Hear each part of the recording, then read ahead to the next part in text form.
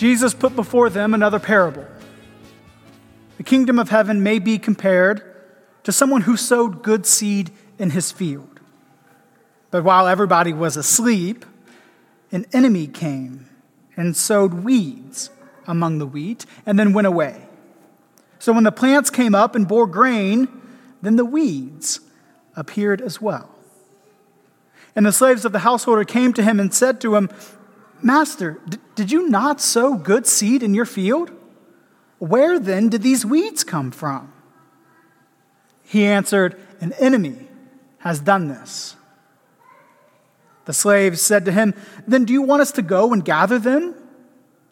But he replied, "No. For in gathering the weeds, you would uproot the wheat along with them. Let them both grow together until the harvest. And at harvest time, I will tell the reapers, collect the weeds first, bind them in bundles to be burned, but gather the wheat into my barn." This is the gospel of the Lord. Parables leave much to be desired. They are often unclear, leaving us with more doubt than certainty about their meaning. They're evocative in their simplicity, using everyday common elements from life. Most parables don't come with interpretations, which is why I didn't read the one assigned with this text. You can read it. There's an explanation given about what everything stands for. But interpretations are often added later in Scripture, just like the one for today's parable was. And they can veer from the parable itself, allegorizing or assigning emphasis in a way that it wasn't really meant to. And so if we take the parable just as it is, all by itself, we're left wondering, what's it mean? What's it about? Perhaps it's about evil. Even without the interpretation, it's not a stretch for someone to read that the weeds are bad things and that the enemy is the devil. If you're a gardener or a farmer, you would see that. Yet, if it's about evil, we don't really get any answers to the questions that we might have. I mean, surely it's not as simple as God wasn't paying attention or that God was asleep and the devil saw an opportunity. That might raise more questions about God's attention span, or does God sleep? And nowhere in the parable are we told, why is evil still a present force? If anything, the parable simply confirms our experience in the world, that evil does in fact exist. We see it, we experience it, and if we're honest with ourselves, we have participated in it, knowingly or unknowingly. So if the parable isn't about evil, what else then? Well, maybe it's about who gets into heaven and who doesn't.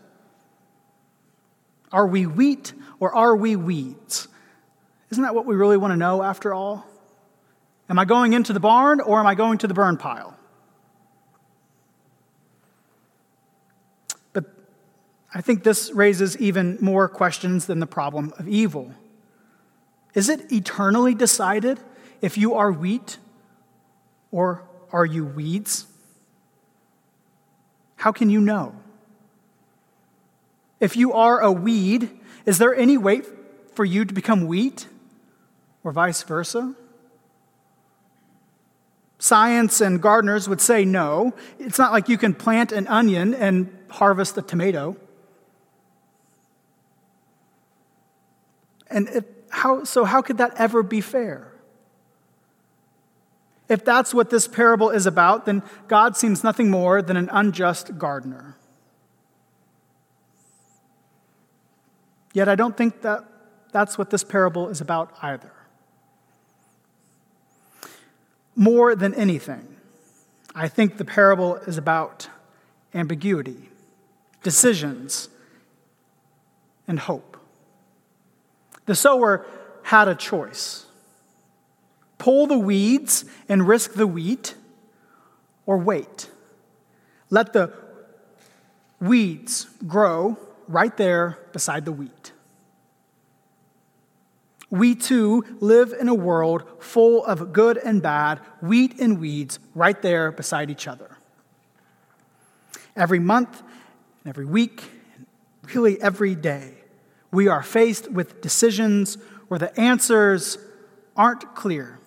There's no easy decision to be made. The parable exemplifies this more than we English readers realize. The word for weeds here doesn't apply just to any weed, like a dandelion or a crabgrass, but rather it's something more specific. The word in Greek for weed is zizanion. It's a type of weed we call darnel. The trick is darnel looks just like wheat. Take a look at this picture. Can you tell which one is wheat? Which one is darnel?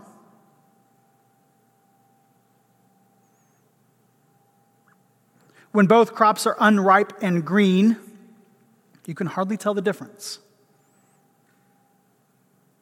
When they are ripe, though, the seed of the darnel becomes darker than the wheat.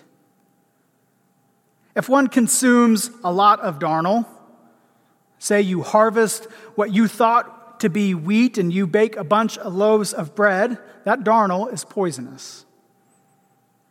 And it can cause awful damage to one's insides, even resulting in death. It can be a deadly error, mistaking weeds for wheat. And yet it's so hard to tell them apart. Same is true in our own lives, no?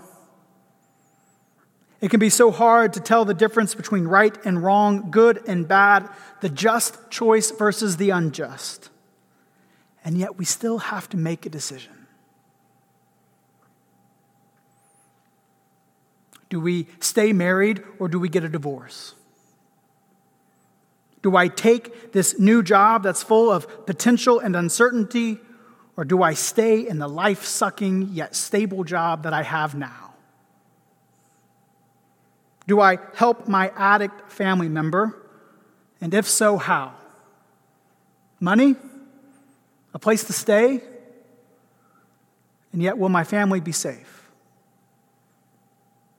Do I continue treatment that's worse than the disease, or do I cut my life short? And how do I make that decision for a loved one? Do I go to the school that's the best or the most affordable? Do I approach that family member, that friend about what they said or what they did, or do I just keep the peace? Some decisions are harder than others, no doubt. And often it'll take time to know if we made the right choice, if we get to know that at all in this lifetime. What we do know is that we won't always get it right. As a congregation, as a family, even for yourself, we haven't and we won't always make the right decisions. In thinking we are doing something good, we will pull up wheat instead of weeds. And just when we think our crop is nothing but darnel, the harvest turns out to be the most beautiful wheat. The decisions we face are difficult. The promise in this parable isn't that because of our faith that we'll always make the right choice, nor is it that the choices that we face are any easier than they are for anyone else. And that's okay. Because the truth is, we aren't saved by our decisions.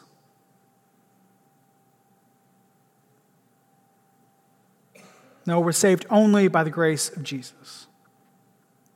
The promise then of this parable is that regardless of our decisions, right and wrong, somehow God will sort it all out in the end. That's the hope by which we are saved, as St. Paul says. Meaning we need not worry, we need not fret about every decision that we make, whether it's right or it's wrong. Instead, you, me, all of us are freed by grace to live in the moment, to make your reverent best guess, and to trust that the only absolute in this life is the absolution we receive every time we confess when we got it wrong, just like we did this morning.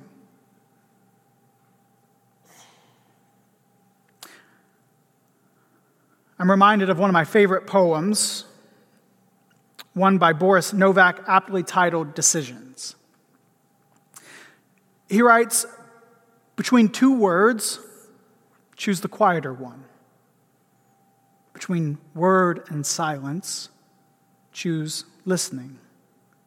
Between two books, choose the dustier one. Between the earth and the sky, choose a bird.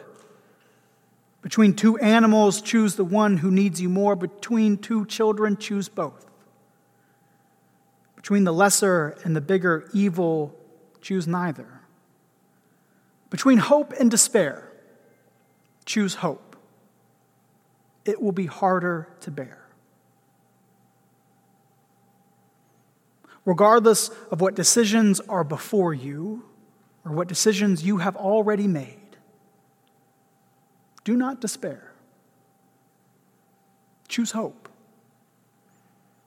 Trusting not in your own decisions, but in the grace of Jesus, and believing that God will sort it all out in the end, judging not with fairness, but with mercy and love. Amen.